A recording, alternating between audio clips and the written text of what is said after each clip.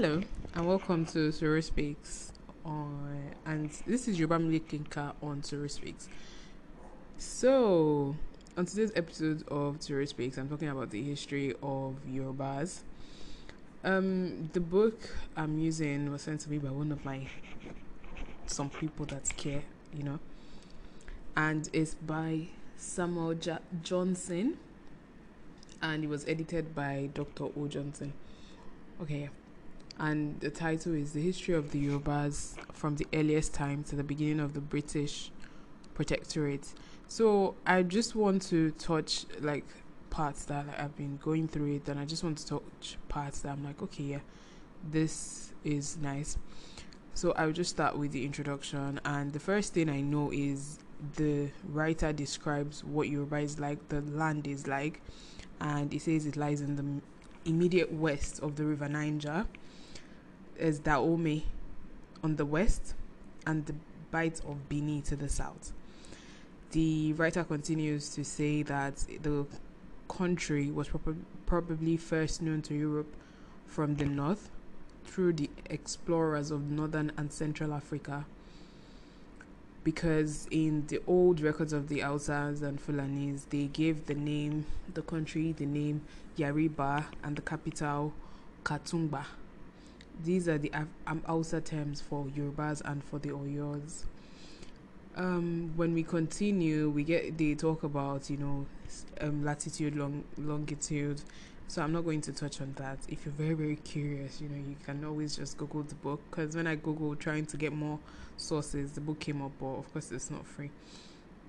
Which is why it was almost someone important that sent it to me. So one of the things that caught my attention was when they said the country the best way to describe the country is a tableland, because it has it's compared to half of a pie dish, because when you turn it up when you turn a pie dish upside down, it's sort of going up a mountain and then staring on the mountain. That's the half of this thing.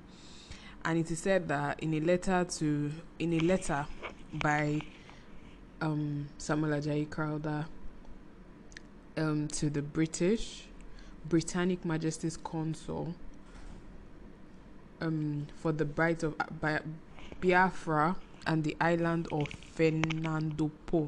Forgive me, please. It said this part of the country, of which Lagos is the Bight of Benin, is the seaport, is generally known as the Yoruba country, extending from the Bight to within 2 or 3 days' journey to the bank of the Niger. And of course, in the book you have different sources and things like that. The country comprises many tribes, governed by their own chiefs and having their own laws. At one time, they had all tributaries to one. At one time, they were all tributaries to one sovereign, the king of Yoruba, including Benin on the east and Dahomey on the west. But they are now independent. And because, let me just, stop there, because I'm reading it and this thing. And I like that there is this deep history, because, this was before the British came in, from what the book is saying. And I did not even know of the existence of Dahomey until recently when I watched Woman King, if you remember what I was saying about it. And that makes it quite interesting. And there is a part I don't quite understand reading the book, because they talk about the tribes and they talk about the Egbados, they talk about Lagos, Ota. Like Egbado is like a division of Lagos, Ota. But there are some things I'm not familiar with, and they talk about the physical features, they talk about floral, they talk about hunters, they talk about carpenters. And I'm just, and also it's just kind of confusing. But one thing I will talk about is they talk about the physical features. So, of course, and then talk about Ekiti and different states that were there at that time. So the next episode will be on those states after I've, understood it myself. And then when they talk about physical features of the country, they talk about the forest and the plain, and they said that most of the time people live on the plain, because the forest is for hunting and everything like that. They say a small portion of the forest land because the plane has a small portion of the forest land, and that is where some people stay. But yeah, I'm still learning this. This is quite interesting, and this is the plan for Soro Speaks. I mean, it's not supposed to be this not interesting because I'm still learning. That's why it's still not. It's not like I'm not dropping jokes because I'm like, what is it that they're saying here? Let me try to decipher it because it's very in depth, and I don't think I knew a lot of this before. I knew we're hunters, we're carpenters. They'll collect wood, they'll collect trees, and then they'll make it into woods, and then carpenters and different things. But me, I just thought I was gonna hear the story of Oduduwa, how he fell from heaven and things like that. But this is very interesting. Like, this is like I don't know if it's the right word.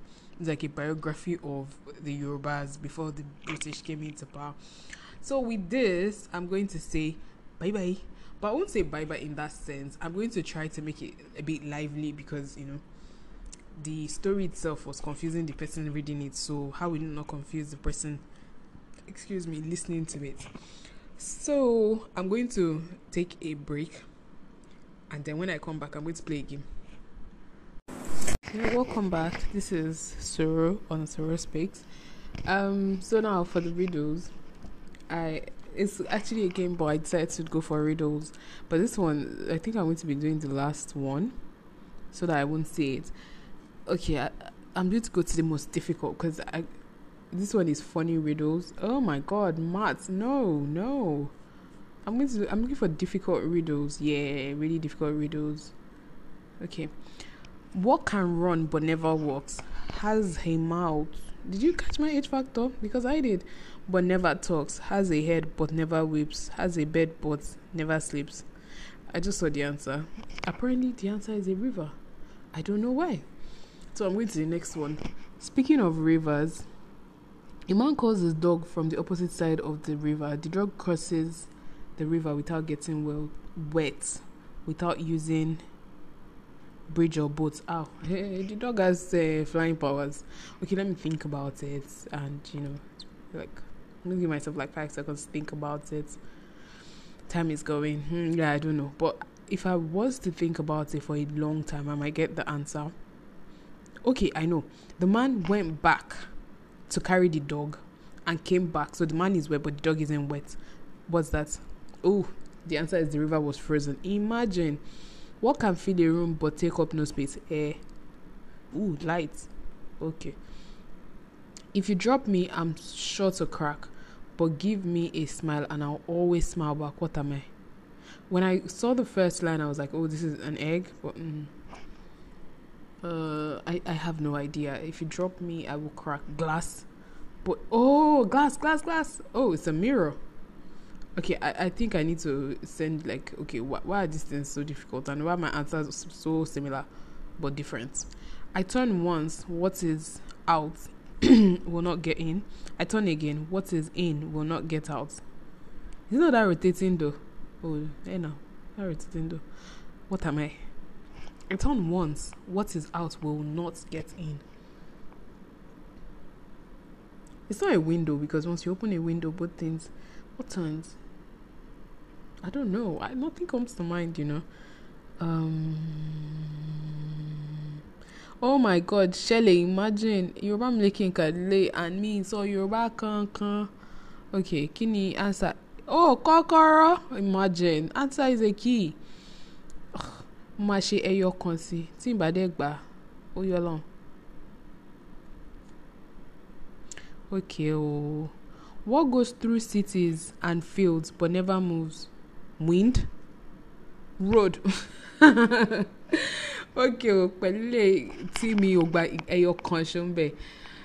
Yorùbá mi kí n kàlẹ̀ tí ń gbọ́ èdè Gẹ̀ẹ́sì mo fẹ́ because tẹ́ bá lọ gbọ́ intro mi máa mọ̀ pé nítorí mo fẹ́ bá sọ ọ̀rọ̀ history àti gbogbo nǹkan ilẹ̀ Yorùbá òyìnbó ni màá fi sọ because Yorùbá mi ò gèrègè tó yẹn kò jáfáfá tó yẹn so bẹ́ẹ̀ ni ẹ ṣe tẹ̀ ń gbọ́ mi Yorùbá mi lè kí n kàlẹ̀ ń gbọ́ lórí Soro Speaks. Ó dàbọ̀.